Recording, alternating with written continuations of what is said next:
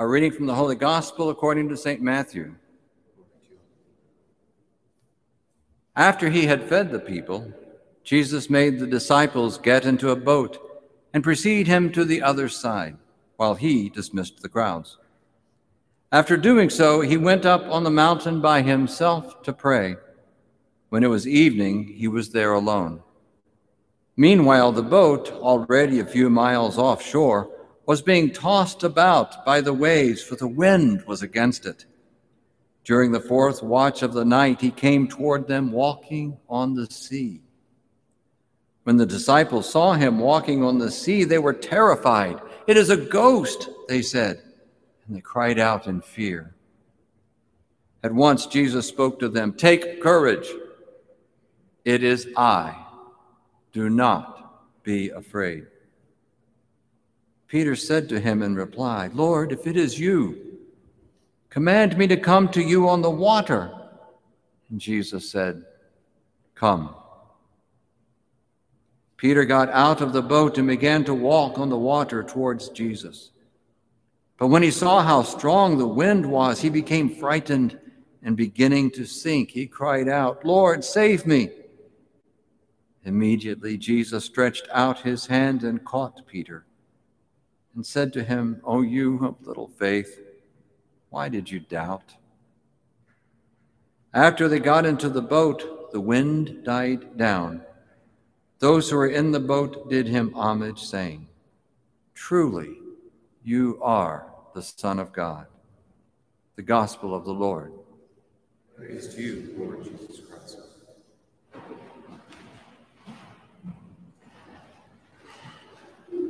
There are some passages, particularly some passages out of the Gospel, that are just so powerful in and of themselves that sometimes it seems like preaching a homily, it seems it would be anticlimactic. And the reading itself carries such force and such weight, just that image of Jesus walking on the water to the frightened disciples in the boat. That is truly an amazing thing. Speaking of boats, I realize we have some children here. We've got some young people came in while I wasn't looking. So we can have a children's homily. Do the young people want to come up for a children's homily?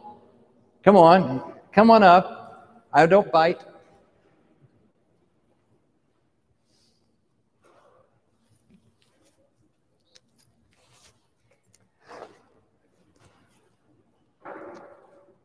Yes, come on up, and y'all can sit a good 6 feet away from me. And we're going to look at some boats here, okay?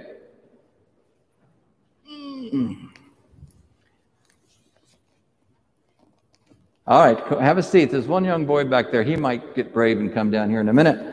But if not, it's just you and me, okay? Now, I want to show you some pictures of some boats. Now, this is my boat. Actually, it's not my boat. But anyway, it's a boat that I used to work on. It's an aircraft carrier called the USS America.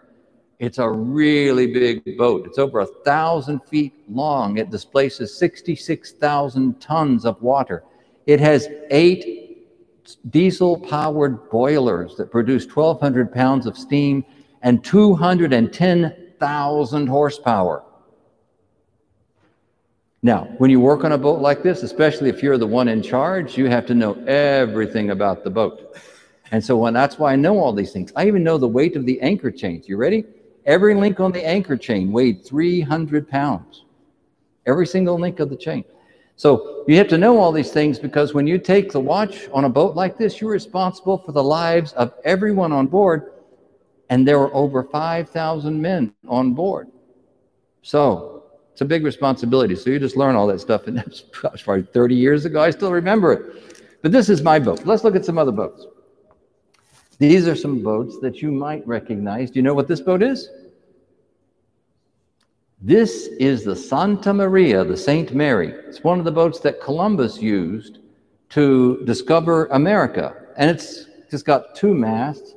And this is a little bit more recent boat. This boat is the Mayflower. This is what brought the Pilgrims to Plymouth Rock, and it's just a little bit bigger. See, as we get further along in time, we get bigger boats. And obviously, then modern boats like the aircraft carrier is a huge boat. But let's see if I can turn this on because, oh, here we go. I think I do like that. There we go. This is a picture of the kind of boat that Jesus and his disciples were on. And we know what it's looked like because they discovered one stuck in the mud of the Sea of Galilee, and they pulled it out. And this is a replica. This is a rebuilding of it, because the one there, which I've seen, is it's in pretty bad shape. So they rebuilt it so that people could see it. Now hold it up so that people can, all you see your parents and all your friends in the back can hopefully see. This is the boat, just like the one Jesus and his disciples were in. And they were in this boat, and they were very afraid, but Jesus saved them, didn't he? And we're going to talk about that a little bit more in the homily, okay? So you can go back to your seats now. I think you're going to give me a hand with all these boats so I don't drop them like I did the last time. Thanks. You got that one, and I got there. Oh, you got it all? Oh, good for you. Thank you. Okay, there you go. Here you go. So lots of help now. Okay. So as I was saying, sometimes these stories are so powerful. And so what I want to do today, instead of just preach at you like I normally do, I want to introduce some of you. Maybe this is an introduction. Some of you may be accustomed to it. And that's to the practice of imaginative prayer. Have y'all ever studied that? Ignatian imaginative prayer? Some of you have? I know you shall. You wrote the book. Yes, okay. I'll believe it or not, this is the first Mass in which anybody has had any experience with it. Every other Mass asked the question, nobody had ever heard of it. And I know you've had a lot of Jesuit priests in this parish. I can't believe one of them didn't teach you how to do this. But that's what we're going to do this morning. We're going to go through a prayer. Now, St. Ignatius Loyola, who himself had a very vivid imagination, and before his, I can take this off now, can't I? Because the kids aren't here. And before his conversion, he used to love romance novels. He always read romance novels about knights and ladies in waiting. And of course, he was a soldier himself. And then after his conversion, he took his imaginative interests and he learned how to use them in prayer and developed a system of imaginative prayer where rather than just recite words in your prayer, you pray in your imagination and you allow the Holy Spirit to speak to you through your imagination. It's a very powerful way to pray. And I'm going to guide us this morning just in an imaginative prayer exercise based upon this gospel lesson. Now, one of the ways to use imaginative prayer, and probably the simplest, is to imagine yourself in a gospel story and encountering Jesus. And allow the Holy Spirit to speak in your heart as if you're conversing with Jesus, like you're there talking to Jesus and he's touching you. So we're going to do that today. And so I invite you to close your eyes if you're comfortable with that. If you have trust issues and don't like to close your eyes in public, I completely understand. And so you don't have to close your eyes, but it might help. Holy Spirit, come and speak into our hearts. Speak into our souls the word you have for each individual this morning. And imagine with me that you're one of the disciples. And you've been following Jesus for a couple of years now, and you have seen Jesus do some truly amazing things. You've seen him heal the sick. You've seen him cleanse lepers. You've seen him drive out demons. A couple of times, you think he may have even raised the dead. At least that's what it seemed like. And you've just finished watching Jesus feed thousands of people with just a few loaves of bread and only 2 fish. And so you're kind of wondering as you're sitting in the boat, going off from shore, leaving that place where Jesus performed this amazing feeding miracle, and you're wondering, what could be next? What's Jesus going to do now? Is he going to just declare himself king and raise up an army and throw out the Romans and take the throne in Jerusalem and start acting like a proper Messiah? Well, what's he going to do next? You wonder.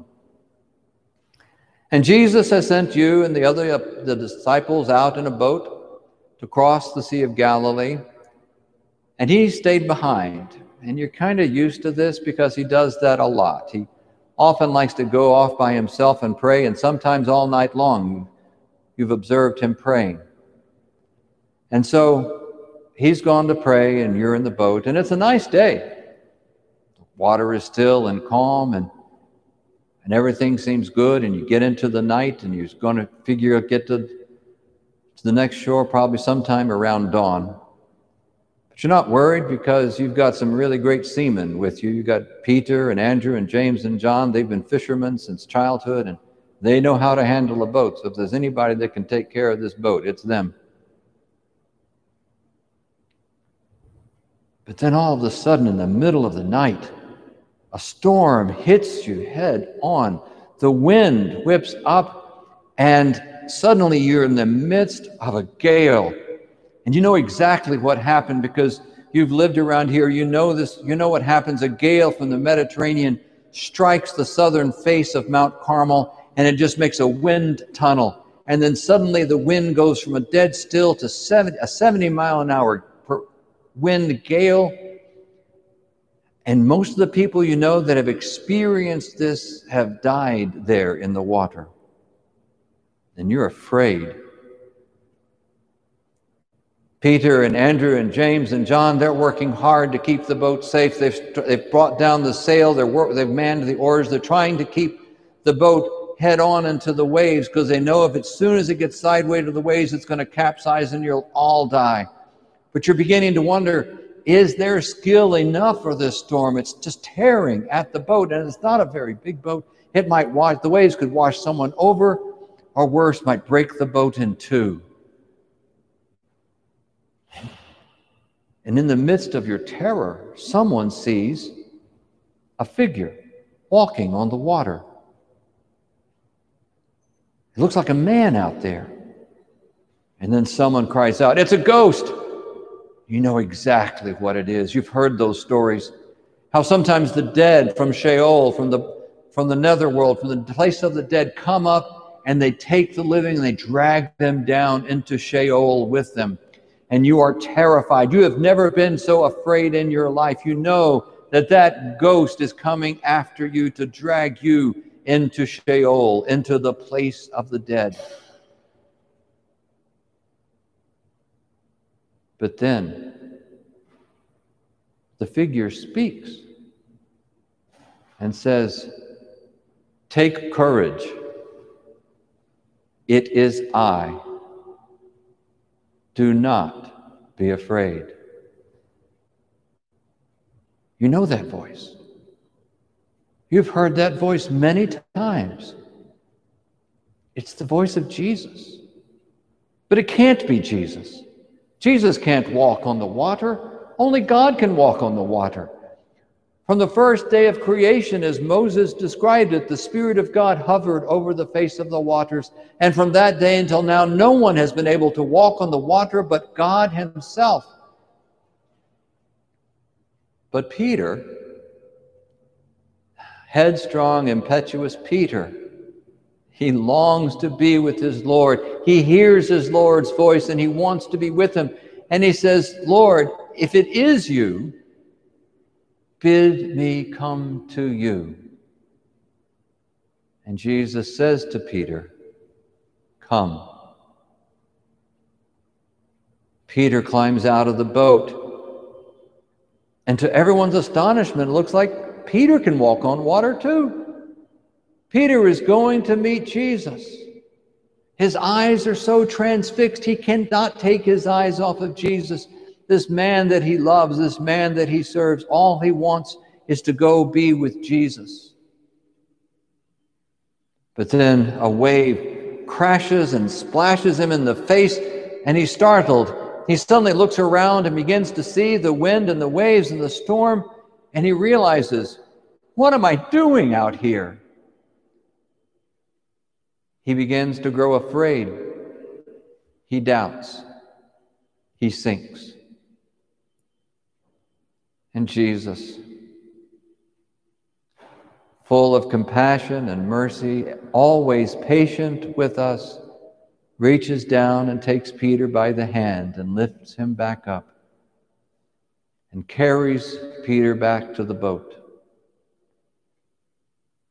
Places Peter in the boat, and he climbs in the boat, and he says to Peter, "Why did you doubt?" And as Jesus gets back in the boat, suddenly the storm is gone. The sea is calm again. And you think, only God can walk on water. And you all kneel down and say to Jesus, "Truly, you are the Son of God."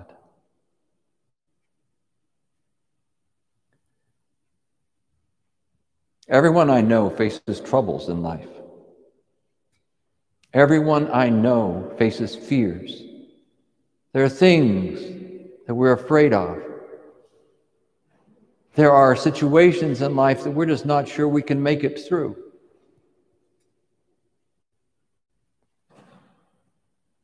Can you see Jesus walking to you in the midst of your fear? Of whatever you're afraid of, Jesus is standing there in the midst of it. Because whatever causes us to be afraid, Jesus is its master. And Jesus calls to you, "Come." Of the little shells we build around ourselves, we think to protect us. Those little quick sayings we have to quip at somebody when they say something we don't like, to try to protect ourselves, or those places we go to hide because we're fearful of being found out. We're fearful that if people knew us the way we really were, they wouldn't be able to stand us, wouldn't be able to live with us. Can you come out of these shells? Get out on the water with Jesus. Can we keep our eyes so transfixed on Jesus that all those fears that plague us will just fade away? We won't need them anymore. Can we walk towards our fears but with our eyes on Jesus? Can we reach him and embrace him and hear Jesus whisper in our ears, "Take courage. It is I. Do not be afraid."